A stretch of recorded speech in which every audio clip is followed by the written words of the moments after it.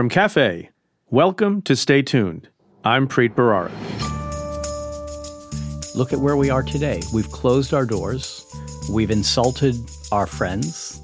We've sucked up to our enemies, turned our foreign policy into a form of racism. I'll just say, if Trump gets reelected, this is a permanent change. That's George Packer, staff writer at The Atlantic, and author of books on the 2003 invasion of Iraq and the decline of American institutions over the last 40 years. His most recent book is Our Man, Richard Holbrooke and the End of the American Century. We discussed American hospitality and hubris, how human character, strengths, and flaws can drive foreign policy decisions, and why, in the Trump administration, we may need to accept allies from unlikely places. But first, let's get to your questions. That's coming up. Stay tuned.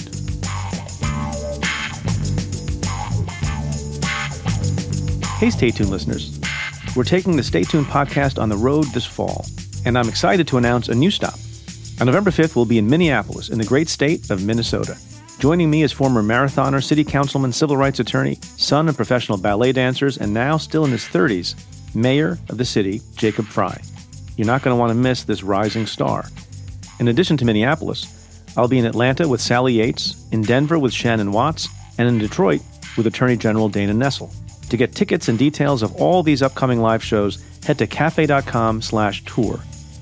That's cafe.com/tour. Hope to see you there. Hey, Preet. My name's Tom. I live in Washington, D.C. I'm calling to ask about the difference between a right and something that is legal. For example, Trump recently said that he had the right to release a photo that he tweeted about Iran and a recent explosion in the country. While it is legal for Trump to release that photo, I'm not convinced that it's his right to. There's even question about it being legal, given his responsibilities and duty to office. Thanks. I love your show, Preet. Tom, thanks for your question. It's an interesting distinction that you draw. Probably the better word than right is authority. What does the president have the authority to do? And there are lots of things that people in positions of power have the authority to do. Doesn't make them wise or smart or good. And I think you're getting at that point there. Because he's the president of the United States and he has the ability to declassify something simply by making it public, it's legal for him to do so. He has the authority to do so. But I think the most important thing to think about in this regard, as I've said many times, is that the debate and the discussion does not end with the idea that someone has the authority to do something. That's when the debate and discussion begins. That's true for prosecutors who, just because they have the authority to charge a particular crime or the authority to pursue a particular case, doesn't mean it's right and just and wise to do so in every instance. As I pointed out on Twitter a few days ago, in response to the Iran photo leak, which by all accounts seems to be a leak and by all accounts seems to have given decently valuable information to other people who choose to benefit from it, people outside the country, I wrote, as POTUS, Trump technically also has the right to release via Twitter the names of intelligence assets, the movements of nuclear submarines, the details of clandestine operations, etc. Having the quote-unquote right doesn't mean it's not colossally irresponsible and stupid. Now, like a lot of other things, there may be a revisiting of what kind of authority a president can have. It will be difficult, though, in practice, to take away from a sitting president the authority to do various things. It's, as we've discussed on other occasions, exceedingly difficult to have a requirement that a president meet some standards or thresholds to get a security clearance in the first place.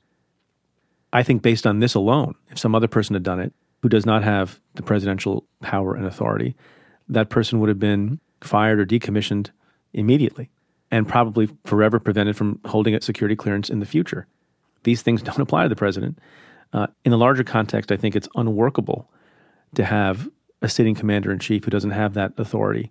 But in the context of someone like Donald Trump, who doesn't think too much and doesn't consult too much and engages in lots of actions and activities on a whim without getting advice and counsel from the most experienced and seasoned people in the particular field, I think you have a real problem. This question comes in an email from listener Elliot. Hi, Preet. My father was a lawyer and used to tell me, never ask a question you don't already know the answer to.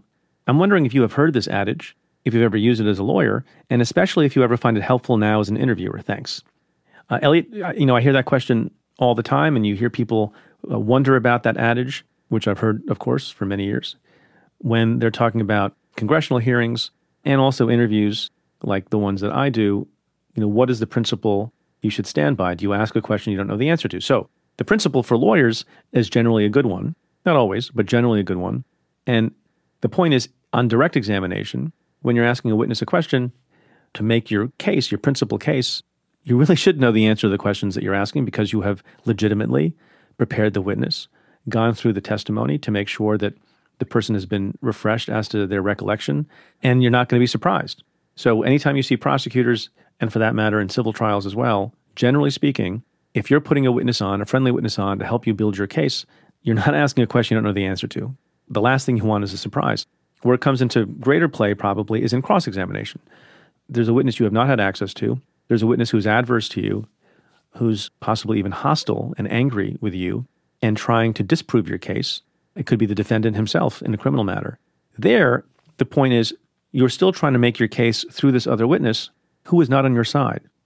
And so there as well, surprise can be your enemy.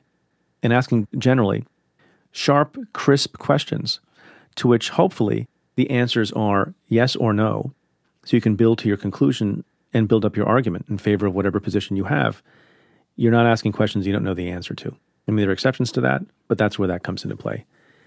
Now, as an interviewer, the interviews I do on the show are with people who I'm learning from too. And in fact, I think a lot of the best questions that I've been able to ask are ones I do not know the answer to. I'm trying to understand what's going on in the mind of the person being interviewed. I'm trying to understand their point of view. I'm trying to understand their expertise. My favorite moments in interviews are when I am surprised by the answer. That's a very different thing from how you want to proceed in court. But I think a good and lively interview relies to a certain extent upon surprise. Many, many, many interviews, if not all of them, have a number of things that happen in them that I did not plan. And they just sort of unfold based on how the guest answers the questions. So there's a time and a place for that adage. I think in a general interview situation, doesn't hold in my case. This question comes in response to a tweet I sent in the last few days. I was responding to a tweet from the New York Daily News that said trial date set for principal architect of 9/11 attacks. The tweet went on to say, the alleged mastermind, Khalid Sheikh Mohammed, will face a death penalty trial in 2021 at the Guantanamo Bay military complex. And I simply replied, this trial could have happened a decade ago in SDNY. A number of people, including Twitter user Chicago Cat, asked, why didn't it? Well, this seems very recent history to me because I lived through it, but it's maybe ancient history to some others because 10 years have gone by. You may recall that at the beginning of the Obama presidency, there was a lot of discussion about what to do with Khalid Sheikh Mohammed and 4 other co-conspirators who were being kept in Guantanamo Bay, Cuba. The Attorney General at the time, Eric Holder, was charged with the responsibility of making a decision about what forum those individuals should be tried and held accountable for the 9/11 attacks. And the options were civilian court, Article III court, as we call it, in the U.S., or a military commission style in Guantanamo Bay, Cuba. And then within the first question, which court, which U.S. Attorney's Office should do the prosecuting. One of the first things that I had the responsibility to do when I became the U.S. Attorney in the late summer of 2009 was, together with the excellent team of terrorism prosecutors in my office, advocate for the trial to happen in Article III court, and more specifically, in the district where the most damage had been done, notably the destruction of the Twin Towers and the killing of 3,000 Americans. There was a lot of back and forth and argument. The Attorney General took it all into account. And one Thursday evening in the middle of November, Attorney General Holder called me personally on the phone and said it was his decision, based on all the circumstances, that the most right, efficient, and just place for KSM and his cohorts to be charged and tried was the Southern District of New York, and that's where the trial would take place. We'd be conducting the trial co-equally with prosecutors from the U.S. Attorney's Office in the Eastern District of Virginia, led by my friend Neil McBride at the time. And that seemed to be all well and done. So why didn't it happen? Well, a lot of people have a lot of different reasons and a lot of different analyses, but in short, over a period of several months that included the time when the underwear bomber, the famous underwear bomber, a guy named Abdul Muttalib, flew into the Detroit airport with a bomb in his underwear. Some people, I think, became concerned about security issues surrounding a trial in Lower Manhattan. The police commissioner at the time, Ray Kelly, made a number of statements about how much it would cost to have a ring of security to make sure that there was no troublemaking, there was no violence.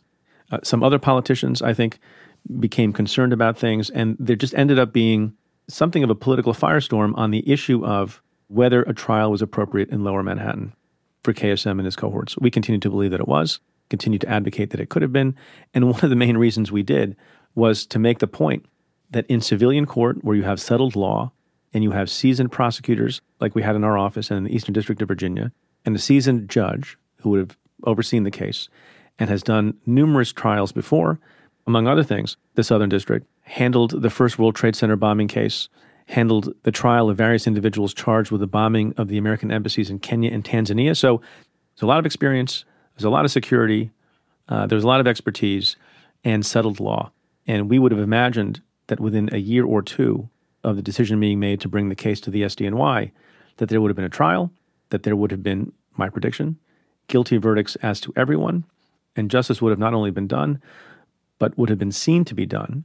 And I think it would have been a remarkable display of American open democracy and the doing of justice.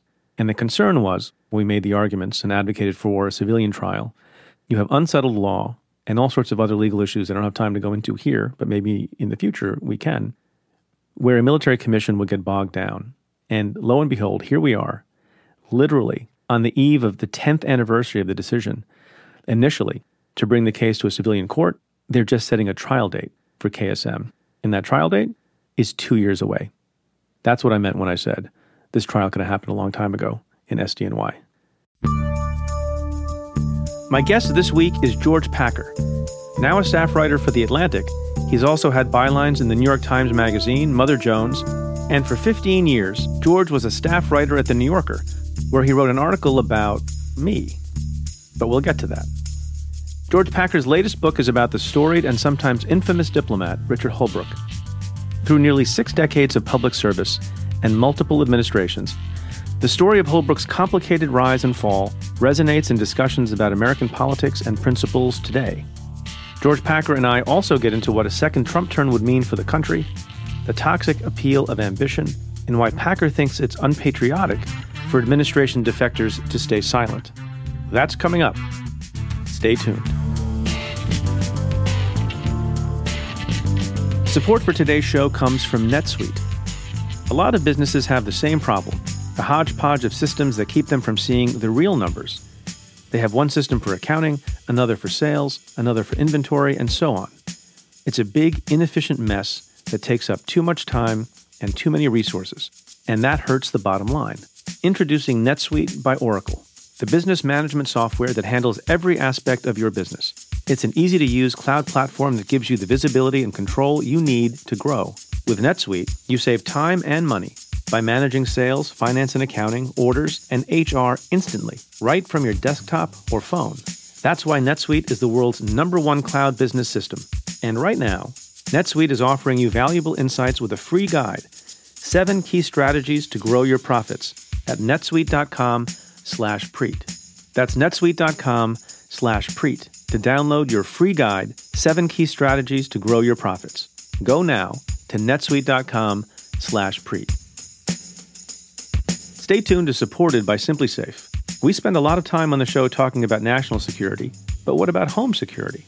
Finding the right home security system can be tough, maybe because most companies don't make it easy. But that's why we have SimpliSafe.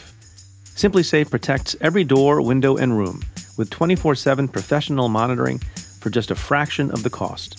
Plus, they've won a ton of awards, from CNET to the New York Times Wirecutter. One thing that truly sets SimpliSafe apart is their video verification technology. When other home security systems are triggered, police might assume it's a false alarm, and the call goes to the bottom of the list. But not with SimpliSafe. Using video verification, they can visually confirm a break-in, allowing police to get to the scene 3.5 times faster. Feeling safe at home is something that's important to me. That's why SimpliSafe is my top choice, hands down. Visit simplisafe.com/Preet and you'll get free shipping and a 60-day risk-free trial. You've got nothing to lose. Go now and be sure to go to simplisafe.com/Preet so they know our show sent you. That's simplisafe.com/Preet.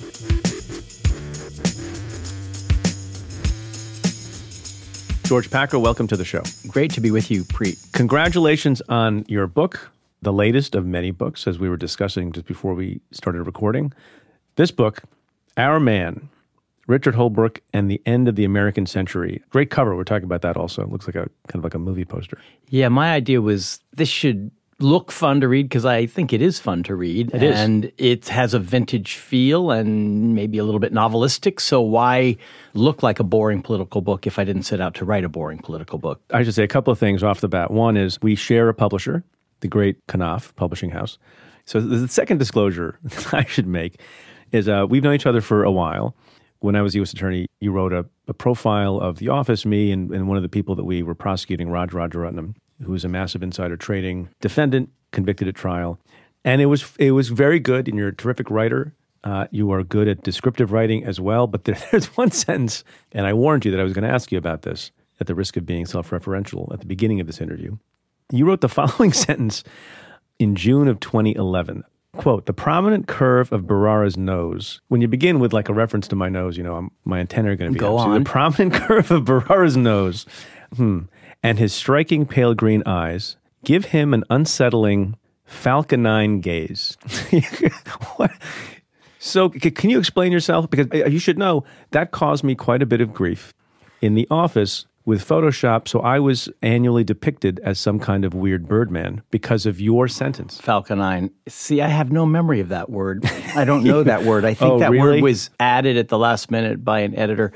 But I will say, Nice try. Just own up to it. I will say this. No one should be happy with their physical representation in a profile. If they are, the writer has pulled the punches and tried to flatter them. Because all of us hate the way we are described as looking, and we should. Okay, fine. I wasn't going to dwell on Right. this. But I don't know if you've had the occasion to interview a model, male or female, or a famous movie star This is who's not my fairly beat. unflawed physically. Like, what is the correct way for a writer to describe such a person? Well, first of all, I don't write about those people, but if I did, I would not try to capture their objective screen appearance, but rather what is the psychic feeling you get from the way they look? Like, what does their face do when it's smiling or when they look distracted? And then capture that because you have to get them off duty, off guard, in a way that distinguishes them from every other pretty face. For example, the book that we're here to talk about, the first page has a long description of Richard Holbrooke's feet. right. Because I wanted to humanize him from the very beginning. Because you have a particular fetish. I actually am quite averse to feet, but Holbrooke had a problem with his feet. They swelled up. They gave him no end of trouble. He had to carry multiple pairs of socks on diplomatic trips. He was constantly badgering his aides for more socks. And to me, this was so human, almost literally not quite feet of clay, that I thought this is where I should begin because it brings an almost great man down from the level of power to the level of humanity, and that's where I wanted him. So let's take a step back. Richard Holbrooke, why don't you give us the thumbnail sketch, who he is, why he was worthy of a fairly lengthy, detailed, as they say, warts and all biography. He was a leading diplomat of the end of the 20th century, maybe along with Henry Kissinger and James Baker, the leading diplomat of that period, although he never rose to the level of Secretary of State, which was their office. He served under every Democratic president, from John F. Kennedy to Barack Obama. He was a believer in that post-war vision of an America that had to lead the world in order for there to be not just order and rules, but for problems to get solved, which led to bigger problems as well as to some solutions, which we can talk about. He was flamboyant. He was outsized. His appetites, his insecurities, his ambition were off the charts. And he pissed off as many people as he earned the respect of. He never reached the top because he was constantly getting in his own way. He had this combination of generosity and idealism and blindness and even cruelty that made him, to me, a great character. So it's not so much his CV that led me to write about him. It's his character and the period in which he was active, which is what I call the American century, that really, I think, came to an end around the time Holbrooke died. So he embodies certain American traits, for better and worse, that reigned, that bestrode the world like a colossus during those years. How unusual is that combination of qualities in a person who has become somewhat famous and has had impactful jobs and a real consequence in the world. You described him as an interesting character, and he's incredibly interesting, and you plumb the depths of that at great length. Are there people who achieve what he has and become sort of as important to the firmament of diplomacy or law or science or anything else who are uninteresting? Yeah, I think so.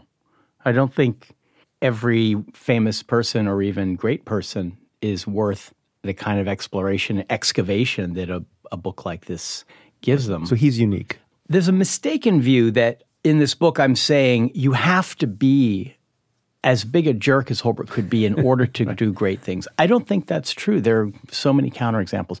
In Holbrooke's case, his egotism and his flaws were inextricable from his achievements. They fueled each other. He was both massively self-absorbed and a real idealist who cared about the rest of the world. And I think that his great achievement, which was negotiating the end of the war in Bosnia, the greatest bloodshed in Europe since World War II, would not have happened if he hadn't been this preposterously driven, relentless, almost shameless operator who could get in Slobodan Milosevic's face and bring him to the table. You know, there have been certain great folks who have achieved something enormous, and you might say in spite of their personality flaws or in spite of their character or because of it. And you say in Holbrooke's case, it's because of it, but it had limitations. And I think of someone like Steve Jobs, and I think of someone like Lyndon Johnson, each of them chronicled by great writers, just like you have chronicled the life of this person. Do we make too much of personality? I mean, no, we don't, because first of all, I'm not interested simply in foreign policy as a set of abstract ideas and geopolitical moves. That's a book for other people to write. It's not the book that interests me. I'm interested in how human character and circumstances and national interests and errors lead to history being made, because they really are interwoven.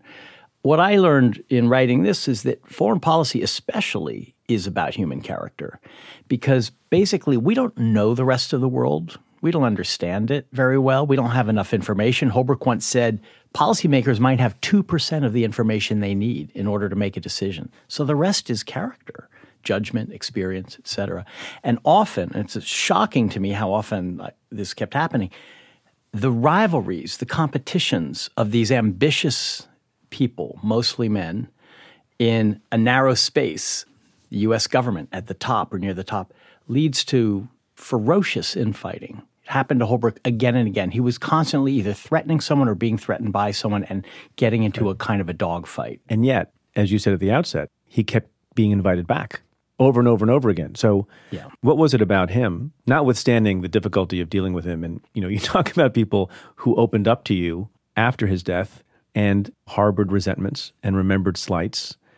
And yet, every time there was a Democratic president, they wanted him back. What is that a testament to?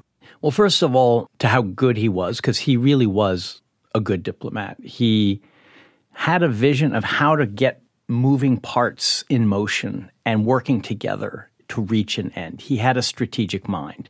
He had a view of diplomacy as involving not just people sitting around a table in a chandeliered room, but the media, the nonprofit world, the business world, the mass of people who are invested in this. So he saw diplomacy as being something way beyond just state-to-state relations and one diplomat sitting across from another.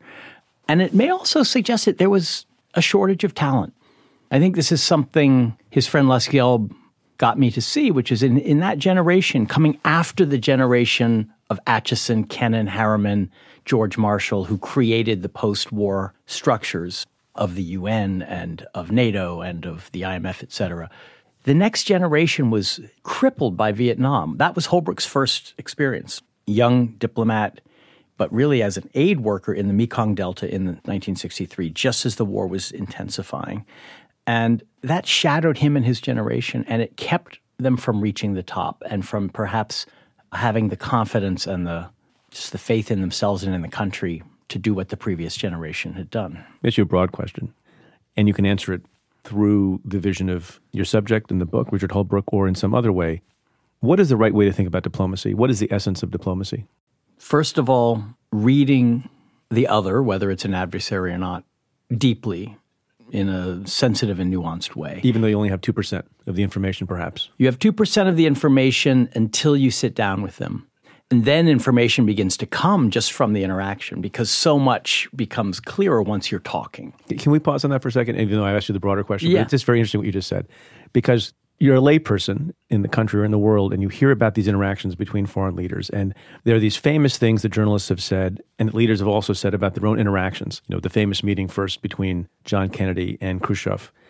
We now, in the modern day, we have President Donald Trump talking about what he has learned from his meetings that are staged in some ways with either Kim Jong-un or Vladimir Putin or anyone else. Is it really the case that world leaders, when they come together and they meet, and maybe it's different for career diplomats. Right. They're a rank or two below. Are people really learning when you sit in a room with somebody? I mean, it's not like a podcast where I'm going to learn everything about you in the course of the 60 minutes, and you will reveal the depths of your soul. I think Holbrook's style was to cut through the BS and get past protocol, to forget the prepared speeches and the obvious talking points. He would start with talking points. He had goals in mind. He had his marching orders from Washington. In the Balkans, he was told, here are the pieces of a peace framework that you will negotiate with the warring parties.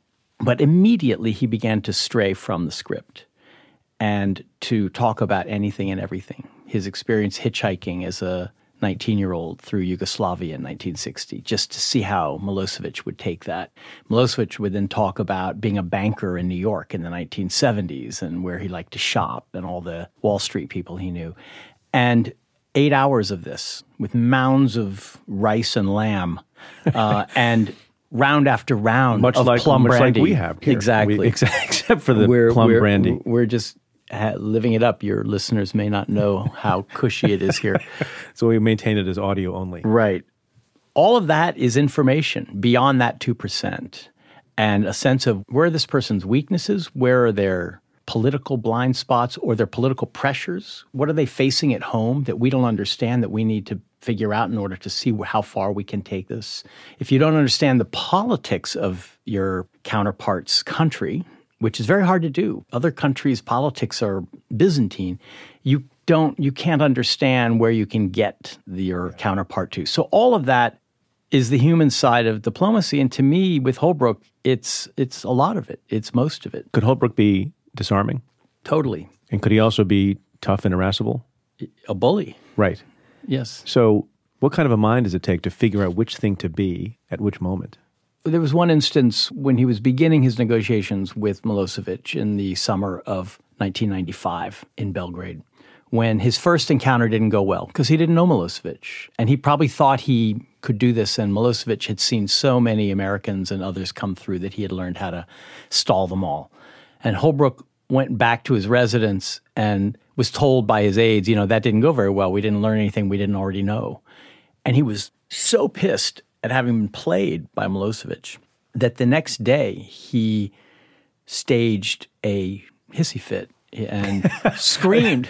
He staged a hissy fit. He did. It wasn't authentic. Yeah. He wasn't expressing molten rage. He was letting Milosevic know, you played me yesterday, you're not going to play me again. I'm not going to be another of these polite diplomats who gets nothing out of this endless talking. You're going to come to the United States to negotiate the end of this war, or we're going to crush you with sanctions and bombs. So that got Milosevic's attention. People overplay perhaps this side of Holbrooke. There was actually a word in Serbian, Holbrukčiti, which means to get your way by sheer brute force.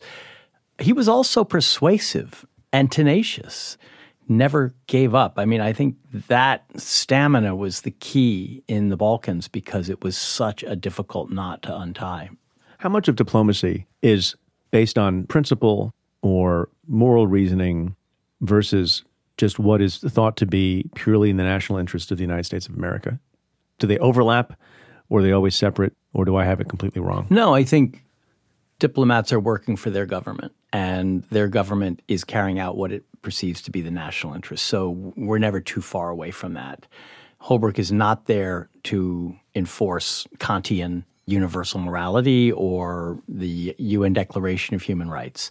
And no diplomat should be. I think that's the wrong job. Right. That job is more like an activist or a journalist or a critic of government. If you're inside government, let's be clear, you don't abandon all moral sense. If you do, then what are you in it for? And Holbrooke didn't. He really cared about certain issues, especially refugees and other humanitarian disasters. He was very early on that in the 1970s with the boat people of South Vietnam when they were taken to the South China Sea and the Carter administration really didn't want to have anything to do with it. Holbrooke pushed for them to be rescued and for them to be brought to the United States. And with the Khmer Rouge genocide in Cambodia, he was the first U.S. official to denounce the genocide. And then when Cambodians were pouring across the Thai border, he got Rosalind Carter to go to Thailand to highlight the refugee issue. So those things concerned him. But he was also a practitioner of a kind of realpolitik, which in some ways led to terribly embarrassing things, like seating the Khmer Rouge in the Cambodian chair at the United Nations, which Holbrooke voted for because that was the position of the United States government. To me, indefensible, but that was what he did. He said to a journalist, I had to swallow hard. And that phrase, swallow hard, became for me a kind of talisman of what it means to serve in government. You swallow hard. You're not there as a crusader. If you are, you're quickly going to become disillusioned and you're going to leave. And some people do leave. He was too ambitious to leave. So he compromised these principles often in order to stick around and continue to be powerful. And that's a recurring theme in the book, this illusion some people have that as long as they're on the inside, they can be effective. But as soon as they compromise themselves and leave, they've lost their effectiveness. Whereas you can spend your entire life on the inside and never be effective because you haven't been able to raise your voice in a way that made a difference. These two examples you gave about Holbrooke caring about principle and decency and morality, both with respect to refugees from Vietnam and the situation in Cambodia. I think about current events now. Was his strong feeling about those things purely a matter of morality, or was there also some strategic and strategically articulable basis for it? Part two of the question is, how would he think about refugee issues if he were alive today? Because they occupy not just the minds and conversations of people who are involved in that business, but the president talks about it at rallies, and you have average Americans wondering, what is our role in the world with respect to accepting refugees? Because it seems that the view of America in its official foreign policy has changed dramatically. I mean, every word Trump utters about this subject and most subjects would have horrified Holbrooke. It's the opposite of the view of the United States and of our foreign policy that Holbrooke had throughout his life, and that he didn't develop as a student of international relations. It was in his DNA. He grew up with it. It was the post-war generation's view of our indispensability, which had many illusions attached to it. But we're seeing one alternative in action right now, and it's not very pretty. So he would have been absolutely horrified, and refugees in particular, because he thought that was at our core. If we're not open to helpless, suffering people who need a safe harbor, then we no longer stand for anything other than power, which is Trump's foreign policy, power alone. For Holbrooke, as much as he was a power politician, he never wanted to let go of the idea that we stood for something more than just our own power. So a good example is Dayton, his main achievement. He negotiated an end to the war. He forced the Balkan War, which had killed 100,000 people, saw a genocide 40 years after the end of World War II. He forced the warring parties to sign a deal.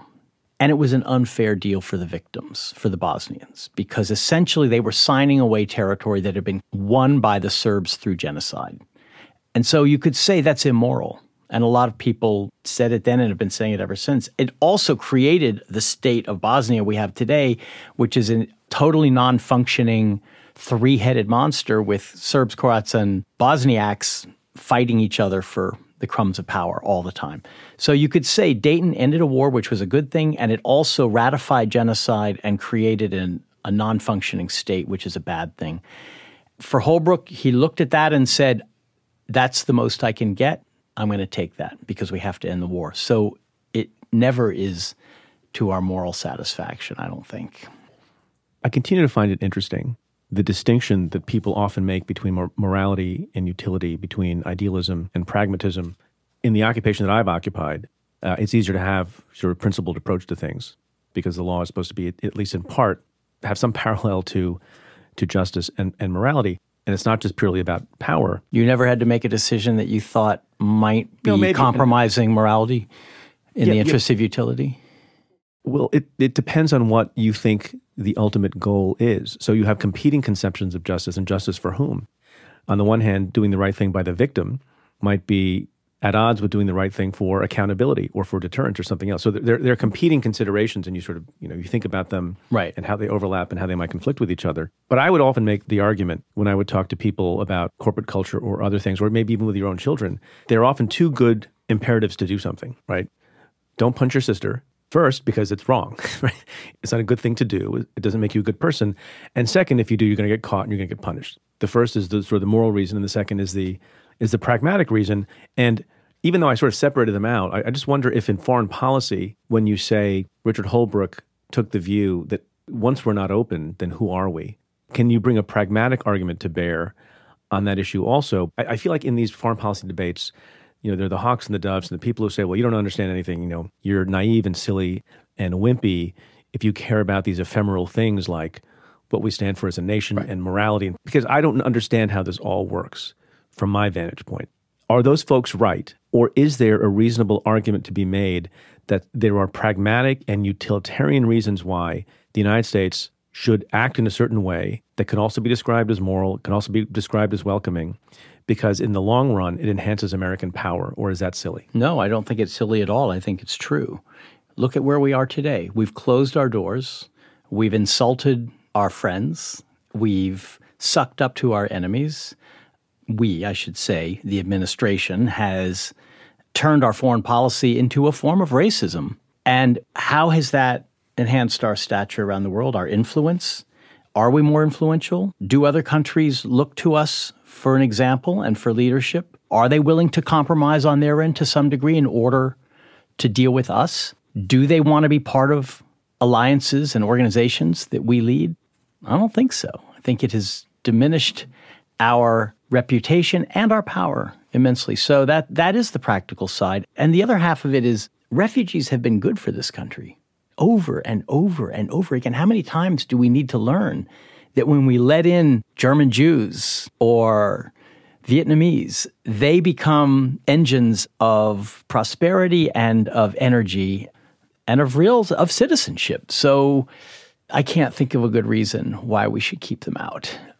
He would also have looked at Syria, which was the biggest foreign policy debacle of the Obama years, and seen that it's not just a humanitarian cause for Syrian refugees themselves. It's going to affect the rest of the world. It's too big not to, because these things have a way.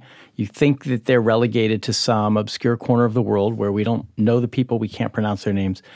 Turns out it does affect the rest of the world. Sometimes not, but in the case of Syria, yes. Europe has been profoundly affected by the Syrian refugee crisis, which was partly a crisis of the world failing to deal with Bashar al-Assad. So I think for both almost realpolitik reasons as well as for moral reasons, if you try to ignore something for too long, it's going to end up haunting you. Well, what lessons has America learned generally, and did Richard Holbrooke learn specifically from Vietnam? Right. The flip side of this positive view of American power and American generosity is American hubris and overreach and too much faith in ourselves as the agents of good. Vietnam was the shaping experience of his life. He was 22 years old when he arrived, and he spent the next 3 years there. Really saw the war at the ground level because he was in the Mekong Delta in a small town where the Viet Cong pretty much had him surrounded. So he saw the war as most diplomats don't, and that was crucial. He had a lifelong impulse to see for himself, to go to the ground and see for himself and not trust reports or intelligence or what people at the top of government thought. And he had two conclusions right away, within weeks. One, we're losing because we're using so much firepower, fighting this war as if it's a conventional war, failing to see that it's an insurgency and a civil war. Therefore, we're creating enemies among the civilians by brutalizing them with our firepower. And two, we're lying to ourselves because our reports are full of false assessments that are going up the chain and reaching John F. Kennedy's desk or Lyndon Johnson's desk and leading to wrong policies. And those two things, the sense that we can't militarize our foreign policy or we'll end up failing, and that we have to tell the truth or else we will also fail. They never really left him. I mean, you could point to times when he himself was guilty of those same mistakes, but those early experiences were seared into him by Vietnam, and I think they made him a better diplomat. You've said a couple of times that part of his personality, Richard Holbrooke's personality and character, held him back from reaching the quintessential job to which he aspired, Secretary of State. Would he have made a decent Secretary of State? Was it just he was held back from that appointment because of his personality and character? Well, he thought that reaching his life's dream would have somehow gotten rid of all the little flaws that were holding him back. He would have been liberated to be a better person. I think that's false because we remain ourselves no matter where we go, including the 7th floor of the State Department. In 1996, he had just negotiated the end of the Bosnian War and was at the peak of his prestige. And Bill Clinton was trying to decide who to name for Secretary of State for his second term. And it was going to be Holbrooke or Madeleine Albright. Clinton saw many good things in Holbrooke, but he said to Al Gore, I don't think he has the self-awareness to keep his relationships from becoming toxic. And that was an astute observation. Which relationships was he talking about? Everyone around him, with his colleagues. Because in the first Clinton term, and it's all there in Holbrooke's recorded diaries, which I have used because I had access to all his papers for this book, it's a shocking display of envy and spite and bureaucratic warfare that never ends. It seems far more preoccupying and intense than the war in Bosnia that he is supposed to be working on. The war with the National Security Council is the real war that is consuming his days. So Clinton saw him clearly, and I don't think that would have ended if he'd become Secretary of State. I think he probably would have continued to make enemies and maybe more because he would have crushed so many people in his march to greatness. This man had a almost demonic restlessness in him that I don't think could have been satisfied by anything. It wasn't satisfied by the end of the war in Bosnia. He then had to campaign for the Nobel Peace Prize. He went to Oslo several times to... How do you do that, by the way? You just chat up the secretary of the Nobel Committee. Oh, I happened to be in Oslo. I was wondering if you wanted to have coffee. And it turned out they actually don't like that, and it may have even cost him the Nobel Peace Prize. You cannot lobby for yourself. Right. So I think it would not have ended well. And his life didn't end well. The last phase of his life, he was working for Barack Obama on Afghanistan. That was his last assignment, and maybe his hardest. Obama disliked him pretty intensely, found him long-winded, flattering, conceited, taking up way too much room and too much drama. Drama. Drama. No drama, Obama. Yeah. So he tried to keep Holbrooke out of airplanes that he was on and out of meetings, and eventually tried to fire him until Hillary Clinton, who was Holbrooke's only real friend and supporter in that administration, said, over my objections. So Obama kept him, but he never used him the way he could have because Holbrooke was such an annoying presence. In so many ways, the opposite of not just Obama's temperament, but his way of seeing the world, because Obama was scaling things back and Holbrooke was always looking for more. So Holbrooke died unrealized in his last job, unable to even get a meeting with this president whose trust he so desperately wanted. He just really wanted to have a good relationship with Barack Obama, and Obama wouldn't see him. David Axelrod let Holbrooke know on his last morning, he's not going to see you. And then he goes to Hillary Clinton's office for a previously scheduled meeting, and immediately his aorta tears. And that is essentially the end of his life in the office he had always wanted to occupy. So I don't think Holbrooke would have ever stopped being Holbrooke. He was himself to the very end, even in the ambulance to the hospital. He was giving orders to his aides, saying, are you writing down my every witticism? Asking him to take notes, telling him who to contact. Are you writing down my every witticism? Yeah. Do you think when Reagan was shot and going to the hospital, did he make sure his aides were writing down his many witticisms? I think people like Reagan were more deft. They did it without being so obvious. Holbrooke was, the thing about Holbrooke was he was so obvious. He couldn't control it. He didn't know how to be smooth. He was rough, which is something I like about him, as well as something that's often appalling about him. You kind of know what you're getting.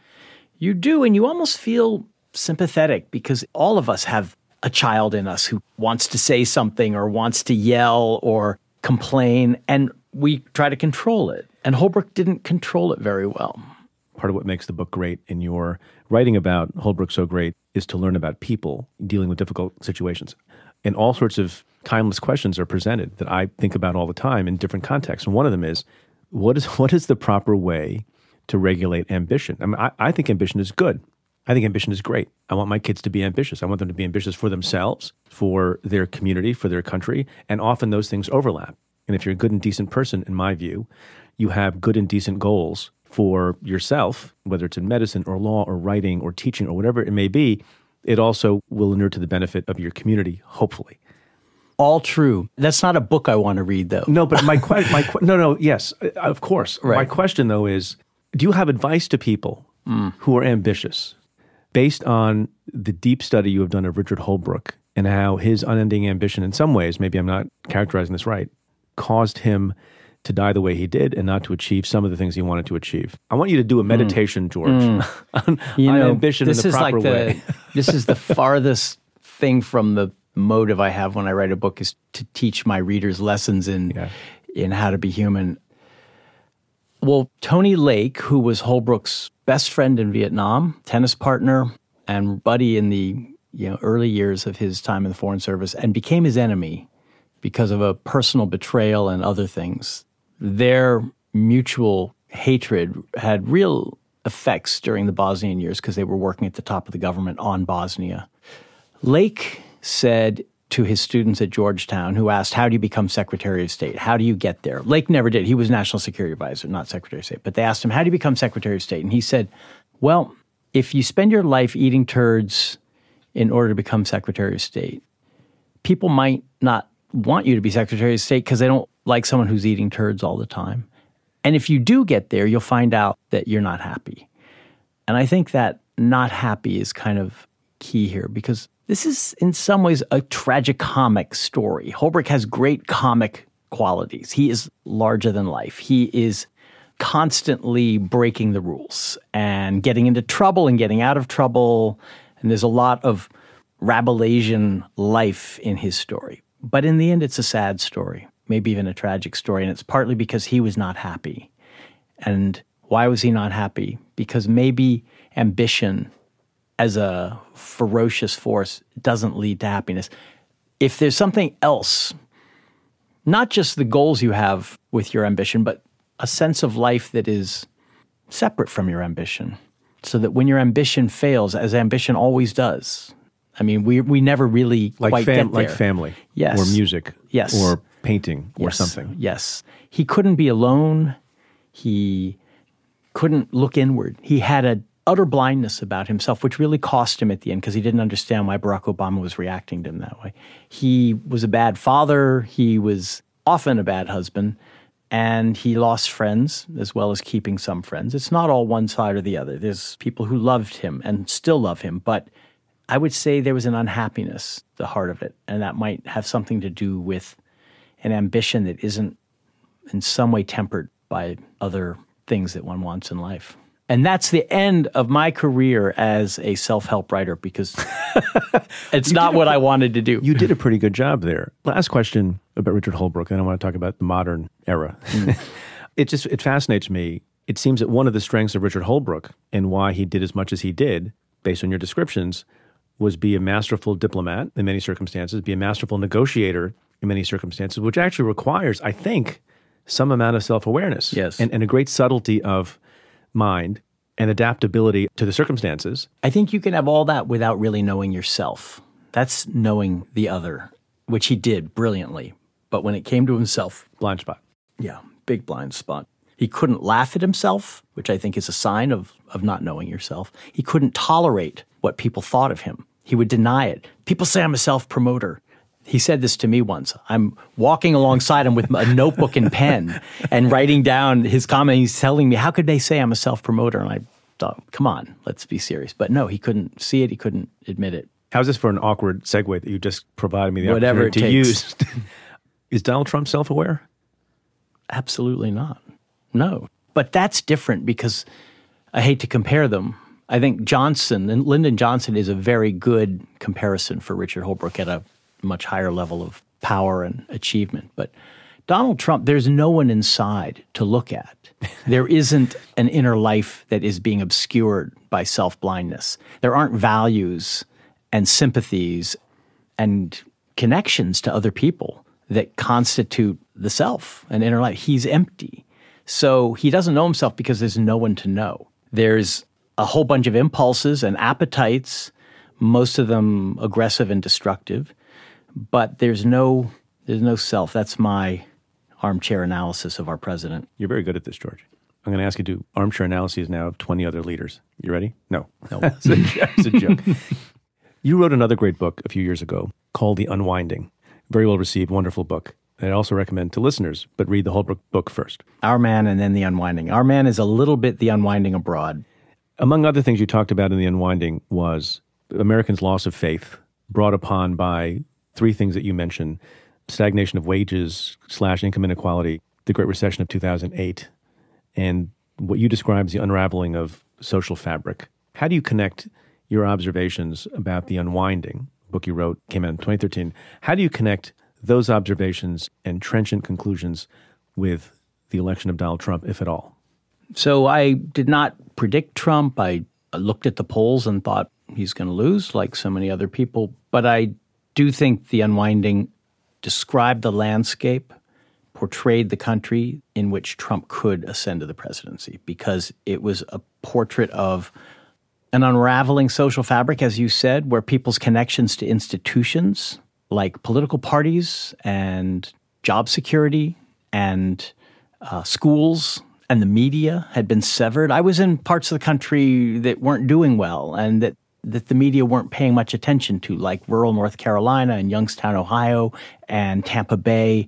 And what I saw was just an incredibly deracinated, disillusioned, even cynical American public. And they were prone to extreme views and to saying the hell with all of it. Let's just burn it down and start over. That was the impulse. This was back in like 2009, 10, 11, during the recession and just after. That led to the Tea Party. It led to Occupy Wall Street. But I think it also led to Donald Trump, because he could not have been elected in a country where people still had some basic confidence that democratic institutions served them, that the system could work for them, and that, in a way, who you were elected mattered. It was a kind of nihilistic move that suggested we had, lost our democratic faith. And that was the theme of The Unwinding. So what does that mean for now, then? Is there a way to unwind the unwinding? That's hard. I'll just say, if Trump gets reelected, this is a permanent change. We will somehow move on from it, but we will be permanently changed by it, and in a bad way, I think. If he loses next year, it won't be an aberration the way Joe Biden sometimes suggests it is. It will have an effect, but it won't have that deep, structural, and long-lasting effect that I think 2 Trump terms will have. So I'd say, in a completely nonpartisan fashion, the only way to unwind the unwinding is for Trump to lose.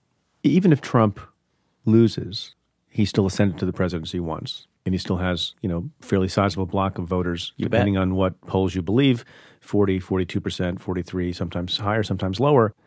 Do you think there are lots and lots of folks who will still want to emulate Donald Trump in future elections because they can see how they can awaken that kind of passion for that kind of politics? Or will people say, well, that's the path to a one-term presidency. It's not for me. I mean, in other words, how much is unleashed and will remain unleashed even if Donald Trump loses? Yeah, I've been surprised that there hasn't been a really popular celebrity candidate on the left. Someone like Oprah, who at one point was being talked about as a potential candidate.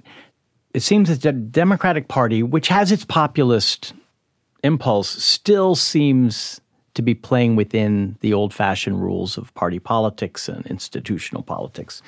If Trump gets reelected, I think the Democratic Party is going to begin to show signs of the same nihilism that the Republican Party has shown for many years now, because the alternative hasn't worked and has led to 2 terms of a man who should never have been anywhere near the White House. So, I think this next election is everything.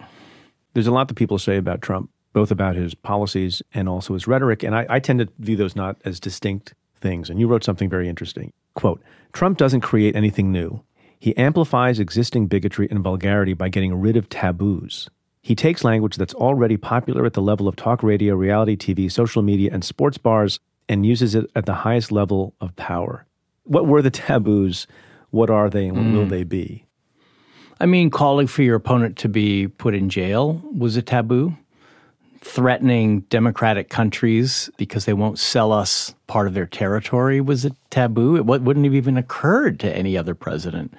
And certainly talking about Americans and would-be Americans in terms of bigotry and contempt and unleashing those feelings, in a sense, permitting those feelings in his followers so that they become okay in public.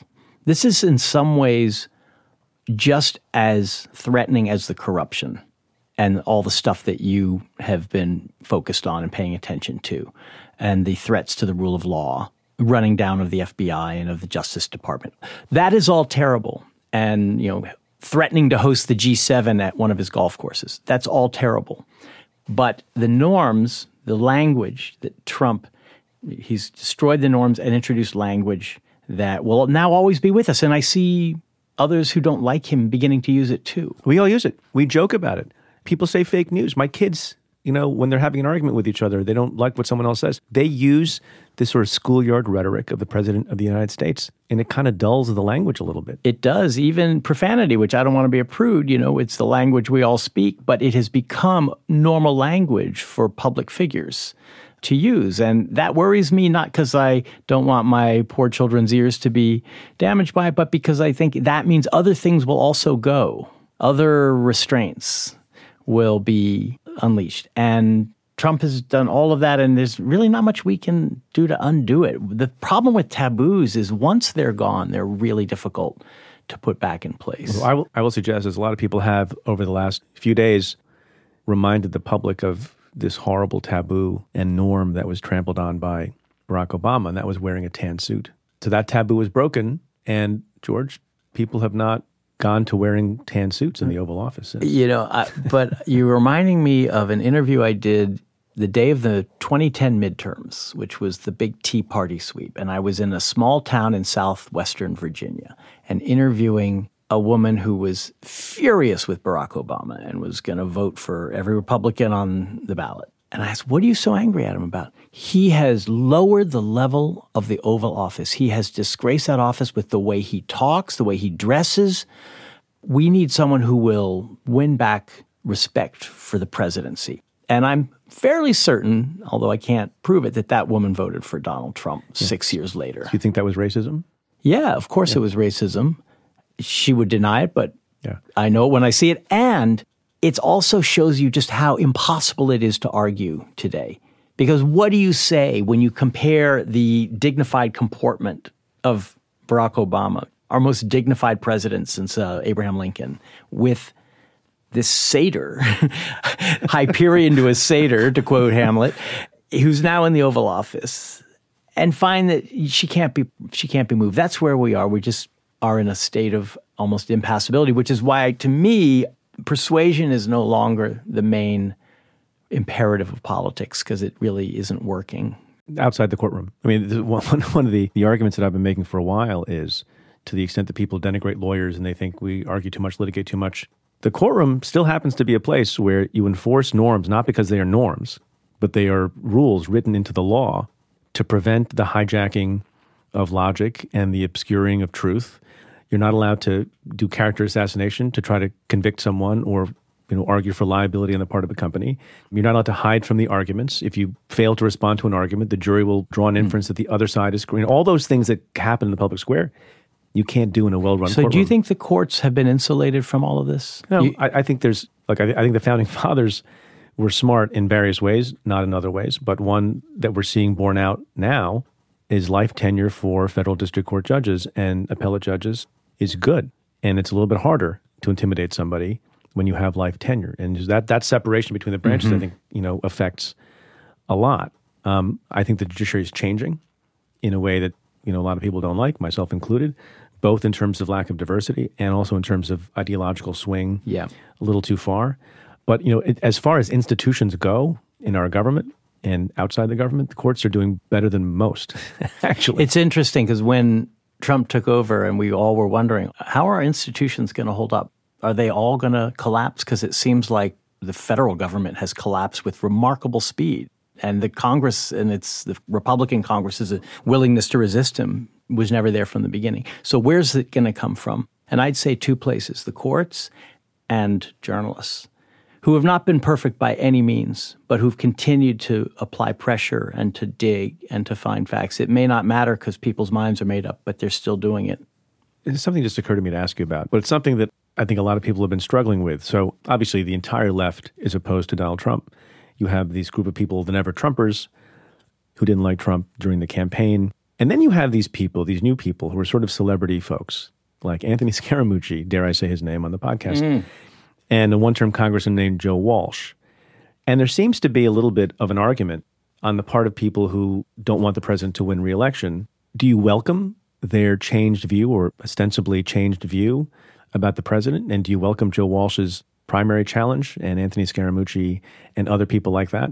Because they will open the floodgates to other people who once upon a time, all they did was praise Donald Trump, make excuses for Donald Trump, normalize Donald Trump.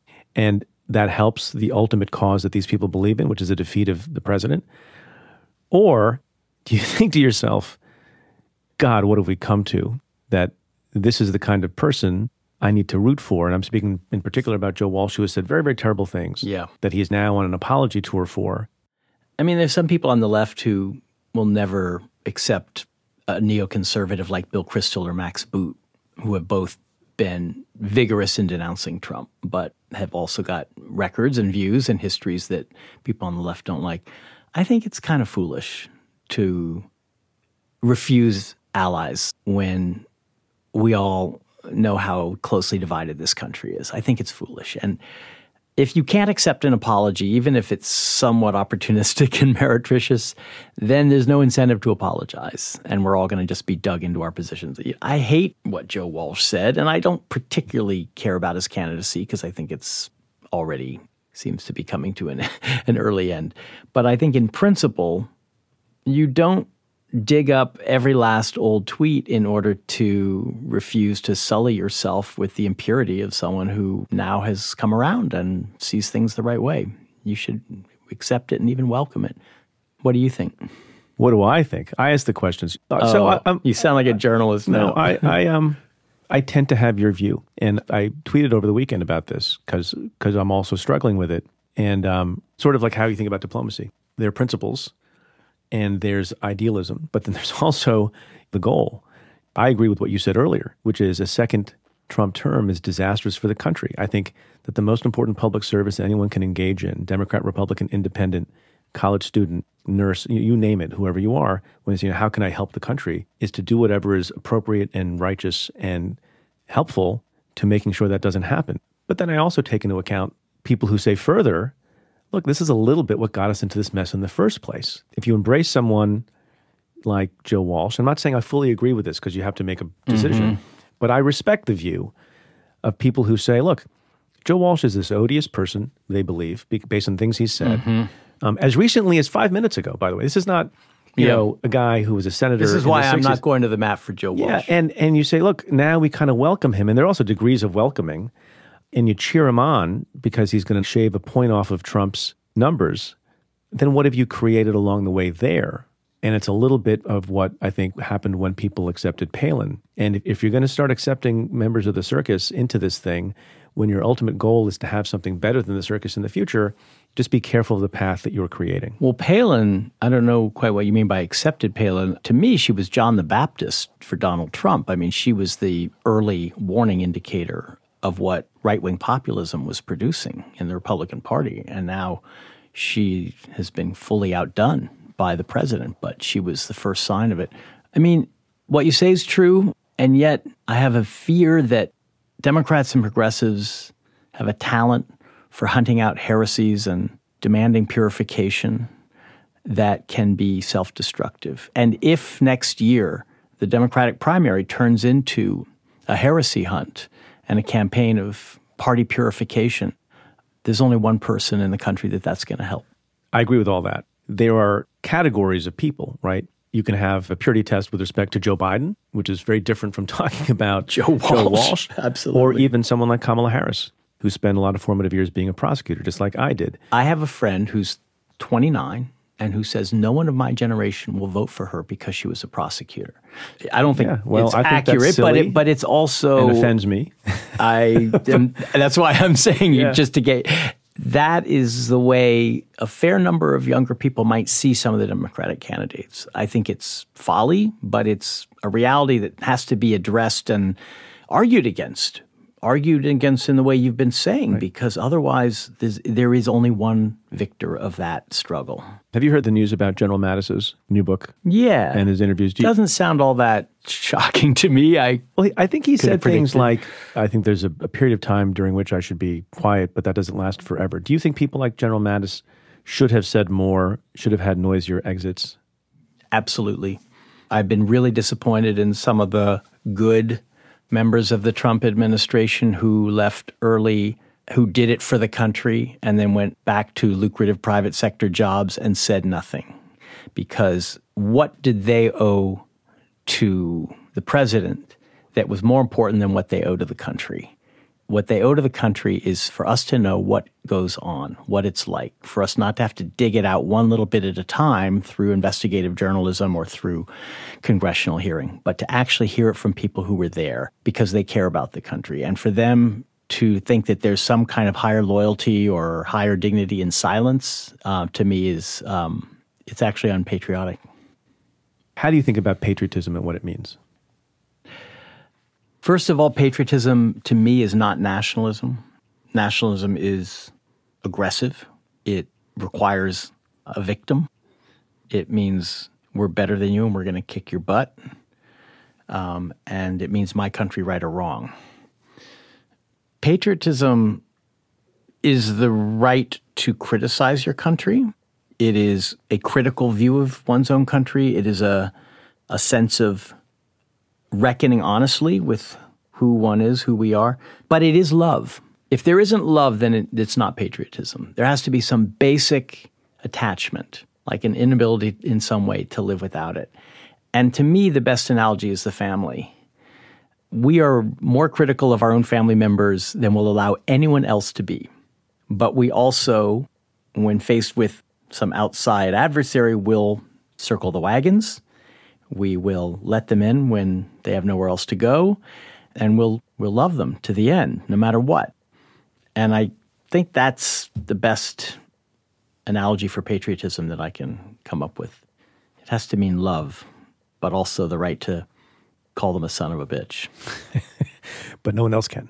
No. I mean, when you're abroad, you don't really want to hear people trashing your country. But look, when you're at home... That's one of the most amazing things. When you travel abroad, it's in some ways the time you feel most patriotic and protective of your country. And then when you return also, you think how great your country is. Yeah. I've spent quite a bit of time overseas, and it's been great and widening and important. But it always told me I was an American. For better or worse, that was the basic lesson. This is what made me and shaped me, and I'll never be able to escape it. George Packer, you are a joy to read and an equal joy to talk to. Thanks for being on the show. Everyone, please go get your copy of George Packer's Our Man, Richard Holbrooke and the End of the American Century. Thank you. It's been great being with you again, Preet. The conversation continues for members of the Cafe Insider community. In this week's Stay Tuned bonus, I talk with George Packer about the state of conservative ideology and the dangerous trap of rigid progressive identity. To get the Stay Tuned bonus and the exclusive weekly Cafe Insider podcast, go to cafe.com/insider. He is charged with one count of making threats using a facility of interstate commerce. So I want to end the show by talking about something that has been generally on people's minds, given some of the shootings that have happened recently and what seems to be an increase in hatred and white nationalism in the country. And there's some people who are concerned it's on the uptick, and there's some people who are also concerned that not enough is being done about it, that not enough is being said about it, that the laws aren't keeping up with the times. And in that context, I wanted to mention something that got some attention, but I don't think enough.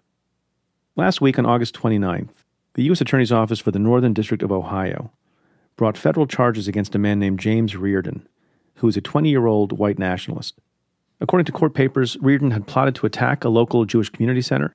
He had attended the Unite the Right rally in Charlottesville in 2017 and made all sorts of statements about the use of violence against people of the Jewish community. In the course of the investigation, agents found guns, ammunition, and armor in his home. And the U.S. Attorney's Office charged this would-be domestic terrorist. James Reardon, of course, is presumed innocent, and his case will unfold in court. But the fact that you have an office taking this seriously, I think, is a good thing. Just as compelling to me, though, and I felt this way as U.S. Attorney, that it was not just enough, in some instances, to bring the case, but where appropriate, to also talk about the thing, talk about the evil that you're trying to eliminate and you're trying to deter. And in this instance, the sitting U.S. Attorney, Justin Herdman, made somewhat extended remarks in addition to announcing the charges last week. They've gotten a bit of praise, and that's for good reason. U.S. Attorney Herdman said this, "Now let me speak generally to those who are advocates for white supremacy or white nationalism. I am talking directly to you. The Constitution protects your right to speak, your right to think, and your right to believe. If you want to waste the blessings of liberty by going down a path of hatred and failed ideologies, that is your choice. Democracy allows you to test those ideas in the public forum. If you want to submit your beliefs to the American people and get their reaction, please be my guest. Keep this in mind, though. Thousands and thousands of young Americans already voted with their lives to ensure that this same message of intolerance, death, and destruction would not prevail. You can count their ballots by visiting any American cemetery in North Africa, Italy, France, or Belgium, and tallying the white headstones. You can also recite the many names of civil rights advocates who bled and died in opposing supporters of those same ideologies of hatred. Their voices may be distant, but they can still be heard." What you don't have, though, is the right to take out your frustration at failure in the political arena by resorting to violence. You don't have any right to threaten the lives and well-being of our neighbors. They have an absolute, God-given, and inalienable right to live peacefully, to worship as they please, to be free from fear that they may become a target simply because of the color of their skin, the country of their birth, or the form of their prayer. The U.S. Attorney went on to say, quote, "Threatening to kill Jewish people, gunning down innocent Latinos on a weekend shopping trip, planning and plotting to perpetrate murders in the name of a nonsense racial theory, sitting to pray with God-fearing people who you execute moments later. Those actions don't make you soldiers, they make you criminals. Law enforcement doesn't go to war with cowards who break the law. We arrest them and send them to prison." I applaud the U.S. Attorney's Office for the Northern District of Ohio for its commitment to combating white nationalism, and I especially commend the U.S. Attorney, whose morally clear voice and obvious dedication to the issue is something that is welcome words, I think, to all of our ears, especially at times like this.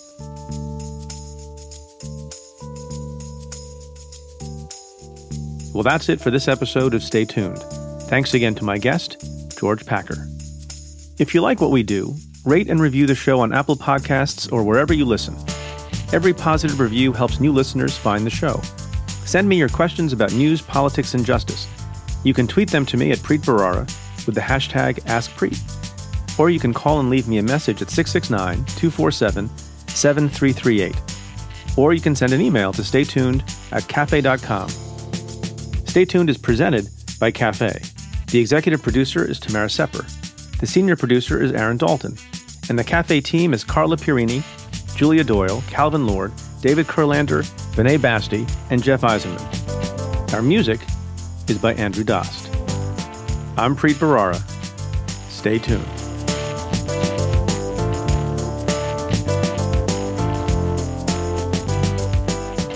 Stay Tuned is supported by Quartz.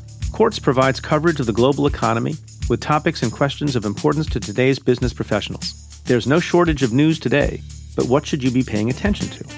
That's where Quartz comes in.